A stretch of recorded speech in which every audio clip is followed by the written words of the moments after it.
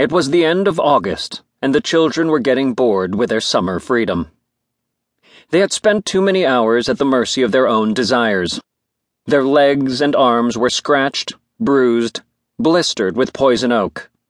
Seawater had turned their hair to straw, and the sun had left cruel red scars across their cheekbones and noses.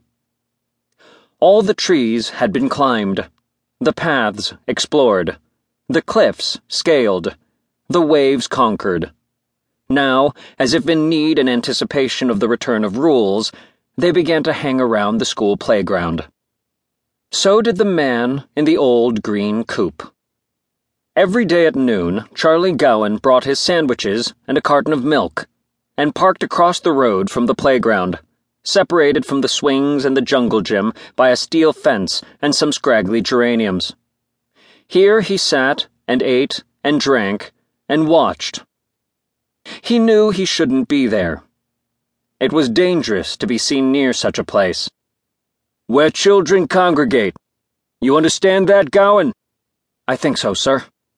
"Do you know what congregate means?" "Well, not exactly." "Don't give me that dumb act, Gowan. You spent 2 years at college." "I was sick then.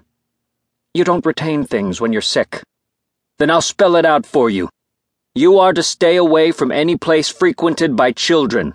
Parks, certain beach areas, Saturday afternoon movies, school playgrounds."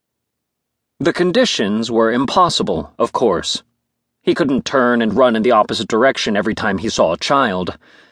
They were all over, everywhere, at any hour. Once, even at midnight, when he was walking by himself, he'd come across a boy and a girl, barely 12. He told them gruffly to go home or he'd call the police. They disappeared into the darkness. He never saw them again, even though he took the same route at the same time every night after that for a week. His conscience gnawed at him. He loved children. He shouldn't have threatened the boy and girl. He should have found out why they were on the streets at such an hour, and then escorted them home and lectured their parents very sternly about looking after their kids. He started on his second sandwich. The first hadn't filled the void in his stomach, and neither would the second. He might as well have been eating clouds, or pieces of twilight, though he couldn't express it that way to his brother Benjamin, who made the lunches for both of them. He had to be very careful what he said to Benjamin. The least little fanciful thought or offbeat phrase, and Ben would get the strained, set look on his face that reminded Charlie of their dead mother. Then the questions would start. "Eating clouds, Charlie? Pieces of twilight?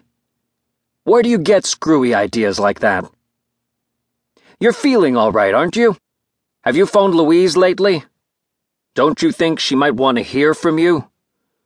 Look, Charlie, if something bothering you, you're sure not?" He knew better by this time than to mention anything about clouds or twilight. He had said simply that morning, "I need more food, Ben." "Why?" "Why? Well, because I'm hungry. I work hard. I was wondering, maybe some donuts and a couple of pieces of pie." "For yourself?" "Sure, for myself. Who else?" "Oh, now I see what you're thinking about. That was over 2 years ago, Ben, and the Mexican kid was half-starved. Everything would have been fine if that busybody woman hadn't interfered. The kid ate the sandwich. It filled him up. He felt good for a change. My God, Ben, is it a crime to feed starving children?" Ben didn't answer. He merely closed the lid of the lunchbox on the usual 2 sandwiches and carton of milk, and changed the subject.